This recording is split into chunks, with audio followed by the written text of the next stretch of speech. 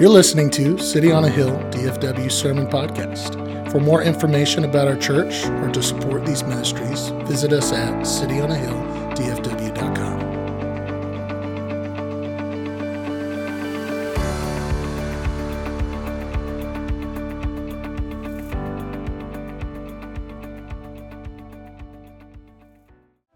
Well, good morning.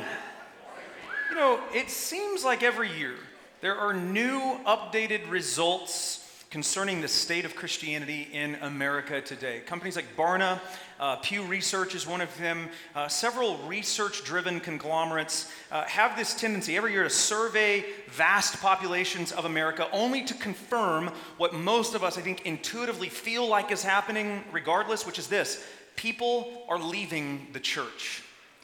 Year by year, the number of people who attend regularly church services across America decreases. In fact, people who frequently or weekly attend church prior to the pandemic, that number was somewhere around 50%. So if you take a survey of America, the people who say, yes, I am a Christian, those of that group that attend weekly church services, roughly 50% prior to the pandemic. Post-pandemic now, today, that number hovers around 33%. Not at City on a Hill, of course. You are saints of the living God here every week. But even in infrequent attendance to church, this number has changed. So now, post-pandemic, infrequent church attendance is up to 56%, prior to the pandemic, 41%. So here's what it means. It means that more people are attending less frequently and less people are attending more frequently. And the fallout hasn't just been in church attendance. For example, the number of Americans who just outright identify as Christian, that number continues to fall as well. 77% in 2017 to a new post-pandemic low of 68%. Moreover, every single denomination saw a weakened or a decline biblical worldview developed over the last several years. People not only don't think biblically as well as they used to, they don't even really know how to think biblically anymore. Recent surveys have addressed, or rather revealed, problems with Orthodox theology concerning the person of Jesus Christ, or the Trinity, or the exclusivity of the gospel, or the reality of hell. You have people who have a lessened view of Christ as maybe just a moral teacher, or a kind of a superhuman, a Hercules, a half-man, half-God kind of person, or they deny the Trinity, or they think, well, maybe there's more ways to the Lord than just the gospel. Or you'll hear things like, a loving God could never allow a real hell. It demonstrates something about the breakdown of the evangelical mind of the last decade or so. And it can be disheartening, right? I mean, when you read these surveys, when you see the trends in America, it's kind of disheartening. And beyond disheartening, it's rather confusing too, especially in light of some of the things that Jesus says, for example, in Mark 4:21 through 34, which, oh look, happens to be our text this morning. If you have your Bibles, open them to Mark 4. What am I doing? Mark 4, one of the most extensive treatments that Mark gives us of the parables of Jesus happens here in Mark 4. I mentioned at the very beginning of this series that unlike Matthew and Luke, who are going to provide you a number of parables, a number of the discourses of Jesus, the teachings of Jesus, Mark is actually an action gospel. You don't get as much of the teaching and the discourse and the parables of Jesus in Mark's gospel. You get action. Jesus, the focus of Jesus in Mark's gospel is more on what he did rather than what he said. Chapter 4, of course, is an exception to that rule. More than 75% of this chapter is committed to the parables. Now, last week, Dr. Reeves covered the largest parable in all of Mark's gospel, the parable of the sower and the soils. And now this week, we're going to cover 3 additional parables, all of which point to the various aspects of the kingdom of God. The kingdom of God, let me just say this, is a major theme in the teachings of Jesus Christ. In fact, if you remember all the way back to chapter 1, what were the first words of Jesus in his earthly ministry recorded in Mark's gospel? Mark 1:15, he said, "The time is fulfilled and the kingdom of God is at hand. Repent and believe in the gospel." The kingdom is central to the ministry of Jesus. Beyond that, it's central to how we pray as Christians, isn't it? Remember the Lord's Prayer, Matthew chapter 6, verses 9 through 13. I always feel strange quoting just a part of the Lord's Prayer, so let's say it together. Our Father in heaven, hallowed be your name. Your kingdom come, there it is. Your will be done on earth as it is in heaven. Give us this day our daily bread, and forgive us our debts as we also have forgiven our debtors. And lead us not into temptation, but deliver us from evil. And for those of you who grew up King James, even though it's not in the earliest manuscripts, for yours is the kingdom and the power and the glory forever. Amen. It's a major part of how we pray. Yours is the kingdom. Your kingdom come. Your will be done. Not in future, not in the eternity future, but now, in the present, on earth as it is in heaven. So we need to understand the nature of the kingdom. What should we expect of the kingdom of God? How is it described? What is it like? What does it look like in the real world? I think these three parables give us answers to those questions. Now I want to say up front, before we get into the text, that at the time of this narrative, the church had not technically been conceived yet. There are some lines of theological thought that would suggest the church has sort of always existed. And I think that sounds nice. It's very difficult to support that from the text. For example, in Matthew 16, Jesus asked Peter, "Who do you say that I am?" Peter says, "You are the Christ, the Son of the living God." What does Jesus say to him? "You are Peter, and on this rock I built my church 4,000 years ago." No. He says, "You are Peter, and on this rock I will," future tense, "build my church." Meaning hadn't been built yet, but it will be built on the confession that Jesus is the Christ, the Son of the living God. And I believe, just so I can show my cards, that happens post-Pentecost at the arrival of the Holy Spirit. Now, why does any of this matter? Because I think we need to recognize when we read a passage like the one we're about to read, that the church has not been built yet, but that the kingdom of God that Jesus is going to refer to is ultimately going to come to its fullest realization in the church. In other words, everything that we're going to learn about the kingdom this morning is true for the church today as well. It's just not present at the moment that it's being spoken. It's forecasting what the church is going to be like. So I say all that to say that throughout this message this morning, I'm going to use the terms kingdom of God and church sort of interchangeably, because I believe that the church is the fullest expression of the kingdom on earth. So let's dive in. We'll begin with the first parable, the parable of the lamp and the lampstand. If you have your Bibles open, Mark 4, let's read verses 21 through 25 together. It says, "And he said to them, Is a lamp brought in to be put under a basket or under a bed and not on a stand? For nothing is hidden except to be made manifest, nor is anything secret except to come to light. If anyone has ears to hear, let him hear. And he said to them, Pay attention to what you hear. With the measure you use, it will be measured to you, and still more will be added to you. For to the one who has, more will be given, and from the one who has not, even what he has will be taken away." So remember up front, I want to remind you that parables are simple illustrations that are used to illustrate a singular idea. We don't want to get into the habit of parsing out every tiny detail of a parable and trying to make it make sense in the real world. It's not how parables were used in the ancient world. They're used to illustrate one grand, big idea. The point of this parable is simple, like every other parable. It is simple. The point is this: a lamp is meant to be seen, not hidden. That's what the parable is explaining to you. If you hide the lamp, you negate its entire purpose, which is to bring light to everything around it. The lamp here, by the way, in the Greek language, luknos, it's a word common in Koine Greek to describe a clay lamp that was very common in ancient homes to light the main room of a living space. So this is your living room light. Everyone has a living room light. You may have other lamps, but you have one main living room light. That's what this is. The terms basket and bed, by the way, in the original language, they also point to common items in the ancient world. A bed would have been a bed or a couch piece, something you sit on. A basket would have been a linen basket, something that held the linens of the home. And the point of this is very simple. You would never light your clay lamp, your main light in the living space of your house, and then take it and put it under one of these other items. Why? Because it would serve no purpose at that point. It would be a useless thing. The purpose of the lamp is not only to be seen, but to provide light for everything else to be seen. Covering the lamp negates the purpose of the lamp altogether. So the question for us is this. In the parable, what does the lamp represent?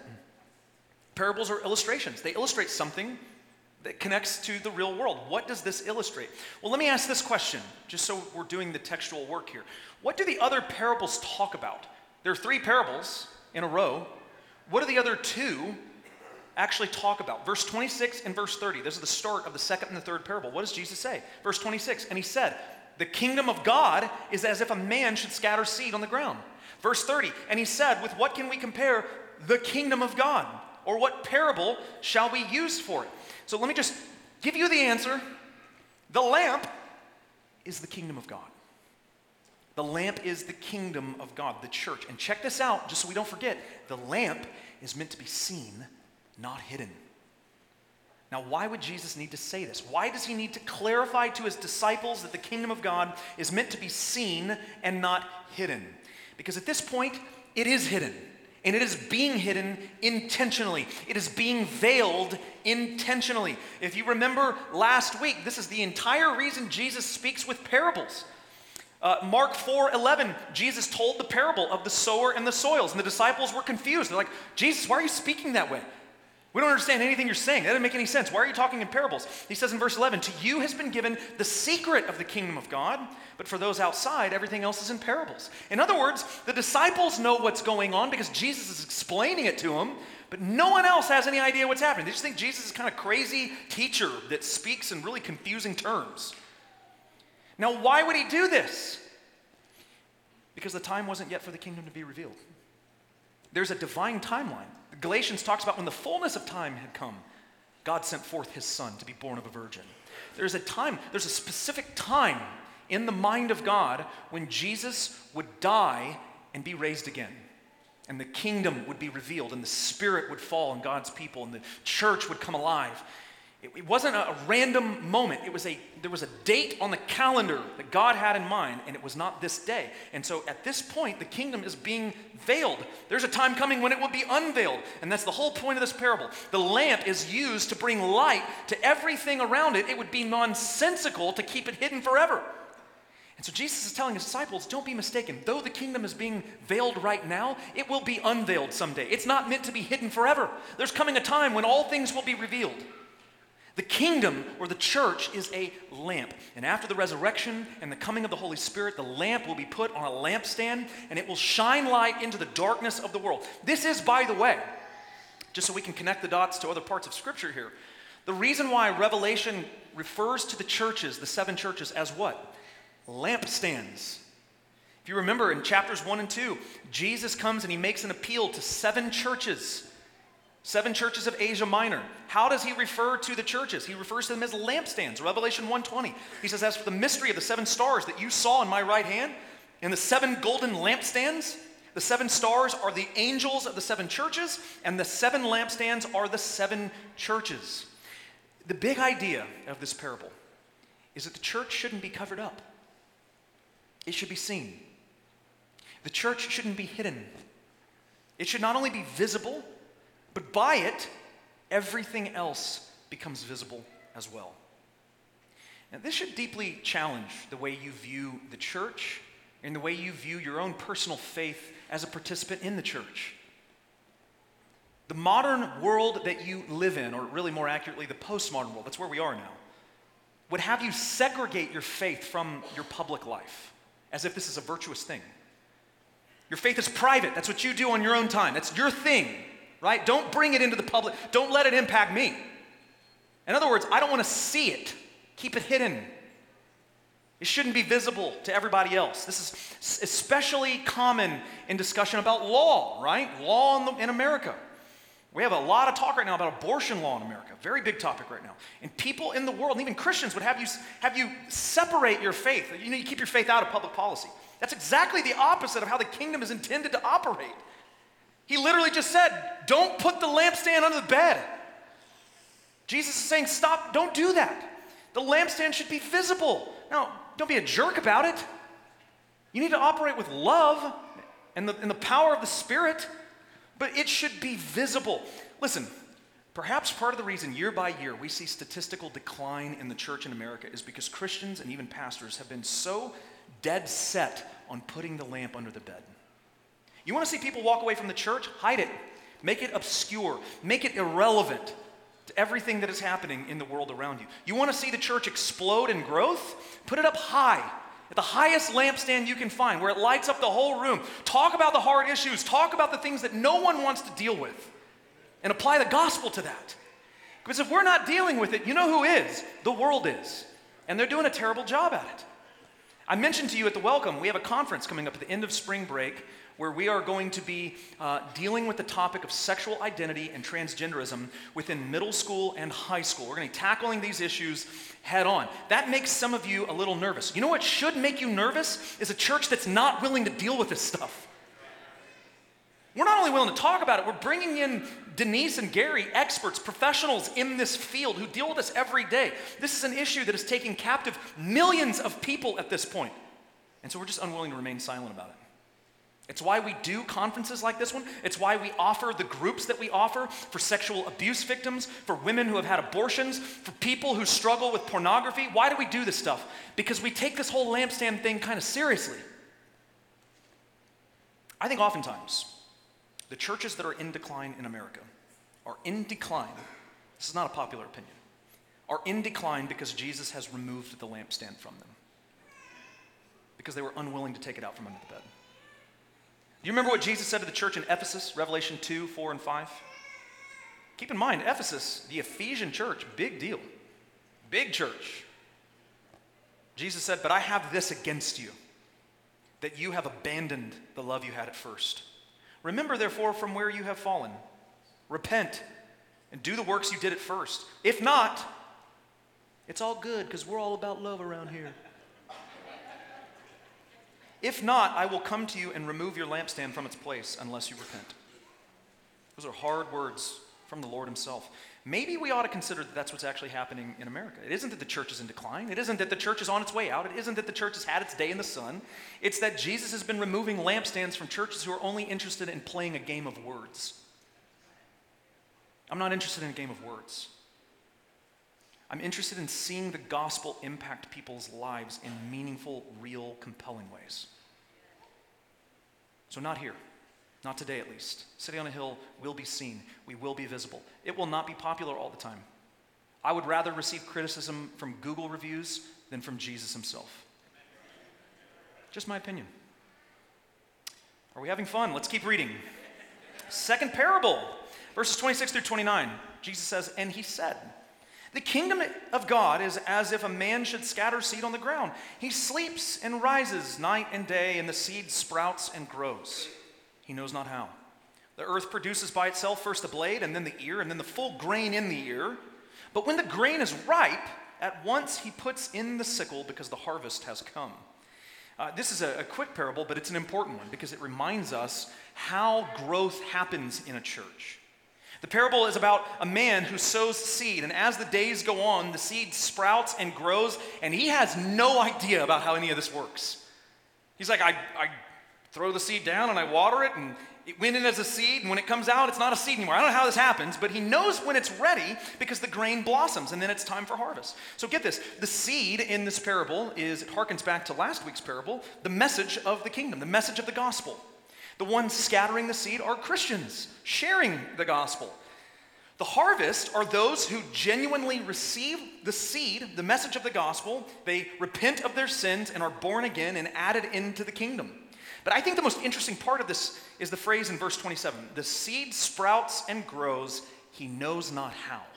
First of all, I laugh a little bit when I read this because I think about like 2,000 year ago pre-modern man and like the magic of farming, right? I don't know how any of this works, but it just works. It's awesome. I throw the seed out there, it rains, boom, food, right? Like, it doesn't make any sense to me. It doesn't make any sense to me today, by the way. I don't understand it. Something is going on behind the scenes, though, right? He can't see it, but he knows something is happening because he can see the results. So again, to bring this to our context, who is ultimately responsible for the growth of the church of Jesus Christ? God is. Now we have our part to play. We gather, we proclaim the word, we worship the triune God in his glory, we observe communion, we share the gospel, we baptize, we make disciples, we do all the things we're supposed to do. But at the end of the day, God, or more specifically, God, the Holy Spirit, brings the growth. It's important that we remember this. The role that we play in this is very minimal. In fact, I would say it's negligible. The role of the Spirit is crucial, not only to our spiritual development as individual believers, but to the development of the body as a whole. What did Paul say in 1 Corinthians chapter 3, verses 6 and 7? I planted, Apollos watered, but God gave the growth. So neither he who plants nor he who waters is anything. We're nothing. I'm nothing. Only God who gives the growth. Some churches think they are far more responsible for their growth than they really are. Right? Metrics and statistics and marketing and demographics. And there's nothing wrong with those things. Those are good tools. We should be stewards of the things that God has given us. But none of those things, hear me, lead and captivate a heart unto repentance. It's pretty easy to gather a crowd. It is impossible to draw someone to repentance. Only the Holy Spirit can do that. And when you remember that as a church, as pastors, it takes a whole lot of pressure off of you to perform or see the results come. I do my part. That's all I can do. I leave it to the Lord. That's all we're called to do. That's Jesus' whole point here. We do all the right stuff, but growth is mysterious. It comes outside of us, outside of our ability. It's the Holy Spirit. Let's look at the third parable, verses 30 through 32. And he said, with what can we compare the kingdom of God? Or what parable shall we use for it? It is like a grain of mustard seed, which, when sown on the ground, is the smallest of all the seeds on the earth. And yet when it is sown, it grows up and becomes larger than all the garden plants and puts out large branches so that the birds of the air can make nests in its shade. Again, I think a pretty straightforward parable. The kingdom of God is like the smallest seed that you can possibly imagine in the ancient world, the mustard seed, but when it is sown, it sprouts up into this massive plant, and all the birds from everywhere come to make their home there. So I just want to point out two aspects of the church today from this parable that I think are important for us to remember. The first one is this, that the church possesses unexpected qualities. In other words, the church looks different than what you probably think it should look like or imagine it in your own mind. It's unexpected in its qualities. For something as big and powerful and as imposing as the church is intended to be in the world, you would expect it to be compared to other things that earthly kingdoms are compared to in the Old Testament. So in the Old Testament, for example, earthly kingdoms, particularly large and powerful earthly kingdoms, are often referred to as the cedars of Lebanon, which sounds like very foreign to our Western minds. But I mean, these are just very large, immovable trees. Right? Something that couldn't even be shaken by any other natural element. That's what this kingdom is like. They're big, they're imposing, they're impossible to move. And we're not just talking about the earthly kingdoms, we're talking about the kingdom of God. So you would expect something even bigger than the cedars of Lebanon. And Jesus is like, a mustard seed. That's unexpected. That's not what I expect. Smallest imaginable, I have a picture for you. Smallest imaginable seed. But in many ways, this struck me this week, the kingdom of God shares the same characteristics as the God of the kingdom.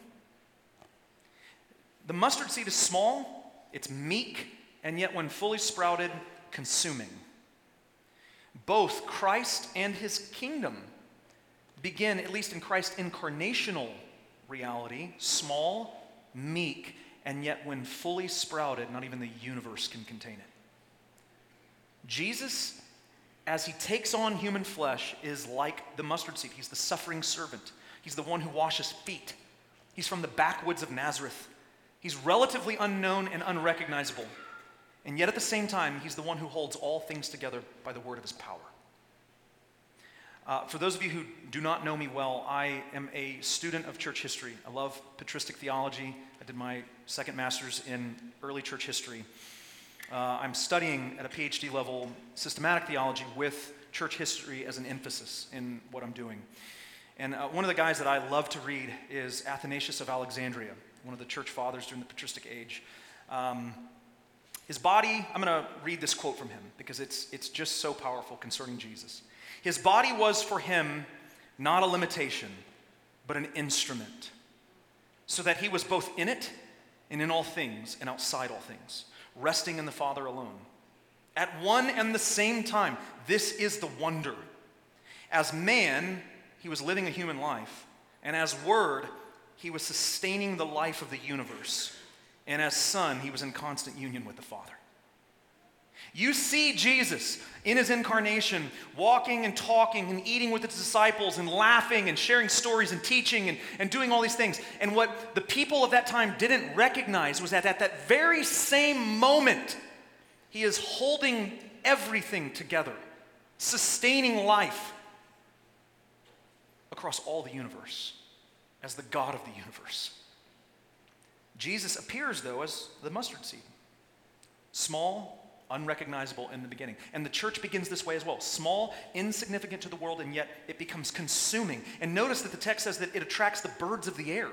And that brings me to my second point. It not only possesses unexpected qualities, but it attracts unexpected people as well. Now, I want you to pay attention to that term just for a moment, the birds of the air. It's almost certainly an intentional phrase Jesus is using here.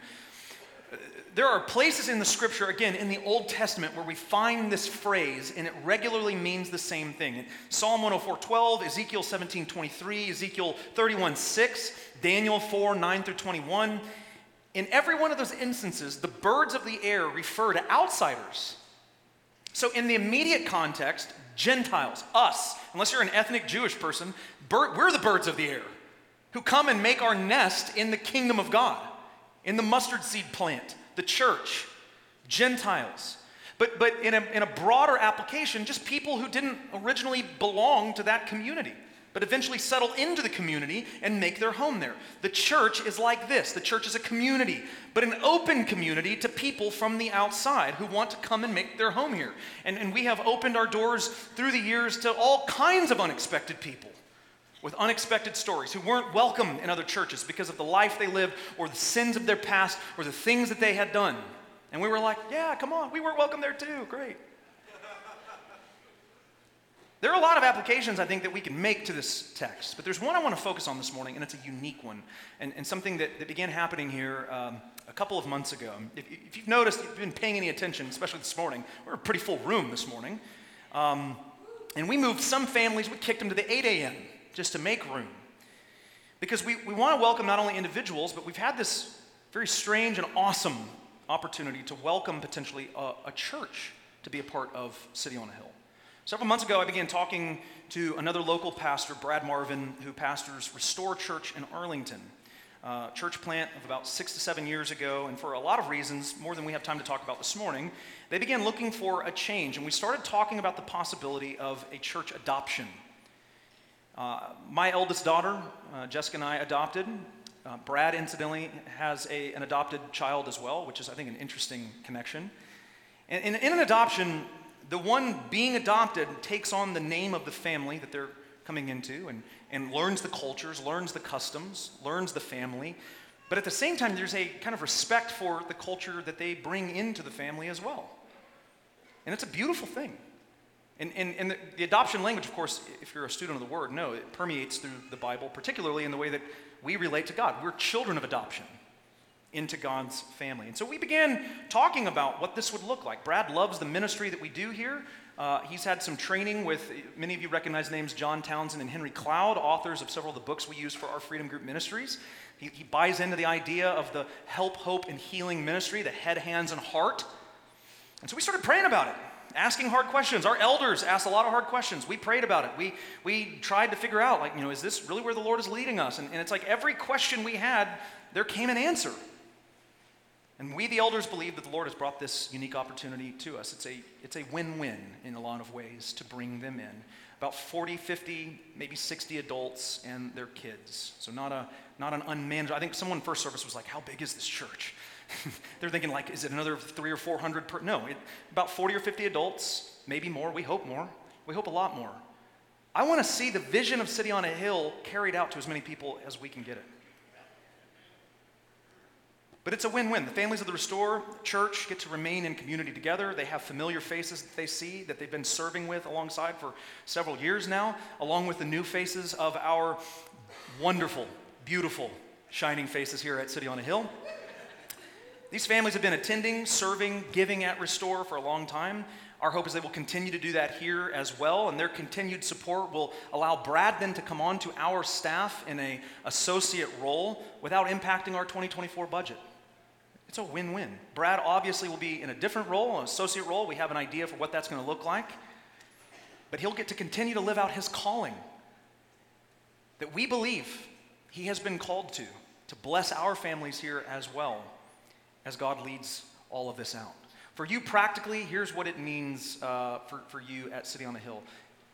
Just a few more new faces for you to get to know and connect with and share life with, which is a beautiful thing. For families to connect, love one another, shepherd alongside one another as we live out the help, hope, and healing ministry that we've been given. There's obviously a lot more to the story that I want to share with you. And so here's what I'm going to ask you to do. On Wednesday, this Wednesday at 6:30 p.m. in the worship center right here, from 6:30, I don't know when the stop time will be, when we're done, I guess. No later than 8:15. I'm going to have Brad here with me. I'm going to share a little bit more of the details of how this all came together. It's really a pretty amazing story. And we'll do a little Q&A with Brad. I want you guys to be able to get to meet him as well and ask questions. I'm actually going today to Restore to speak with the families there. For many of you here this morning, I want to just say personally, welcome.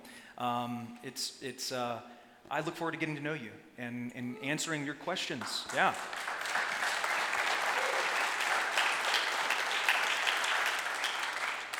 If you are in a freedom group, we realize those just began last week. We're going to start those at 7 p.m. on Wednesday. That gives you 30 minutes. And so I'm going to prioritize those of you who are in freedom groups, that if you have questions, I want you to be able to hear the kind of unfolding of the story to begin with. And then if you have any particular questions that you're like, man, I really got to ask that, then there's going to be ample time for you to do that before you go to your freedom group as well. But it's just a very exciting thing, I think, that has happened. I've never heard of anything like this before, but this is really truly what I believe church cooperation can look like. I believe that we will be, as a City on a Hill family, blessed. I believe these families will be blessed as well. This is what Holy Spirit growth looks like. We do our part. We proclaim the word. We worship him. We stand for truth. And at the end of the day, he does unexpected things as he brings growth to the body. And we just kind of go like, what? I didn't think that would happen, but okay, Lord. Yes, Lord. I think so much of pastoral ministry, I said this first service, is not about like how we lead forward and give vision. I think it's really just about how we get the heck out of the way and let the Lord lead. Jesus is the head of this church. So we want him to lead. We want to stay out of the way as much as possible and let him do his work. I want you to notice as we close verses 33 and 34. It says, with many such parables, he spoke the word to them as they were able to hear it. He did not speak to them without a parable, but privately to his own disciples, he explained everything. Jesus is going to continue to veil the message of the kingdom. He's going to continue. The time's not right to unveil it. The time is coming. He will go to the cross, and he will conquer the grave, but the time is not right now. I think it's appropriate as we close our time this morning, talking about the nature of church, that we observe one of the two ordinances given to the church, and that is the Lord's Supper. And so as our elders and ushers begin to pass the elements around, I want to, as always, lay the ground rules. There's always a couple things that I want to remind you of every time we do this. Number one, this is for believers in Christ. So I want to be very clear about that. If you're a guest with us this morning and you're not a Christian, we are thrilled that you are here with us. We welcome you with open arms. I pray that the gospel will captivate your heart in the same way that it has ours. But this is a practice meant for Christians. And we believe that is very clear from the text. And so we would ask you to abstain. Secondly, is this is not meant to be taken lightly for Christians. So Paul says in 1 Corinthians 11, 27 through 29, whoever therefore eats the bread or drinks the cup of the Lord in an unworthy manner will be guilty concerning the body and blood of the Lord. Let a person examine himself then, and so eat of the bread and drink of the cup. For anyone who eats and drinks without discerning the body eats and drinks judgment on himself. I always want to encourage you that if you feel like because of some sinful pattern in your heart that you've not yet repented of and confessed, and you feel prevented by the Spirit from doing this, a check in your heart, it is the mature, hear me when I say this, it is the mature Christian practice to abstain. There will be other opportunities to observe the supper. We have to examine ourselves as we do this. As you have already, some of you received the elements, I'm going to read the passage, and then Kelsey is going to lead us in a song, and you may begin taking them as soon as I'm done reading the passage, and then I will close us at the end just to give you some time alone. But don't wait for me to give you the go. When you feel led to, you go ahead. 1 Corinthians 11, 23 through 26 says this, "For I received from the Lord what I also delivered to you, that the Lord Jesus, on the night when he was betrayed, took bread, and when he had given thanks, he broke it and said, 'This is my body, which is for you. Do this in remembrance of me.' In the same way also he took the cup after supper, saying, 'This cup is the new covenant in my blood. Do this as often as you drink it in remembrance of me. For as often as you eat this bread and drink the cup, you proclaim the Lord's death until he comes.'"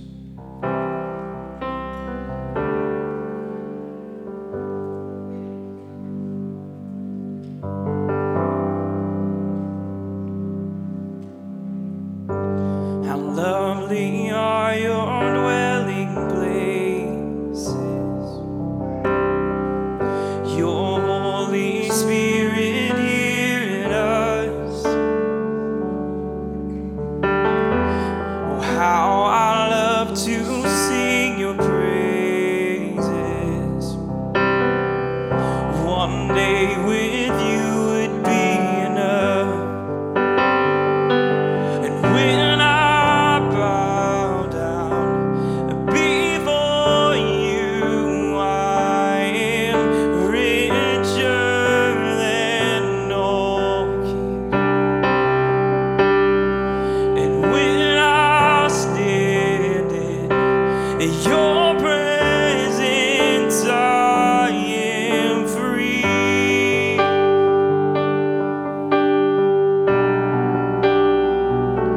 And when I sit at your table, I am right where I belong. In the doorway of my Father's house, I'm home.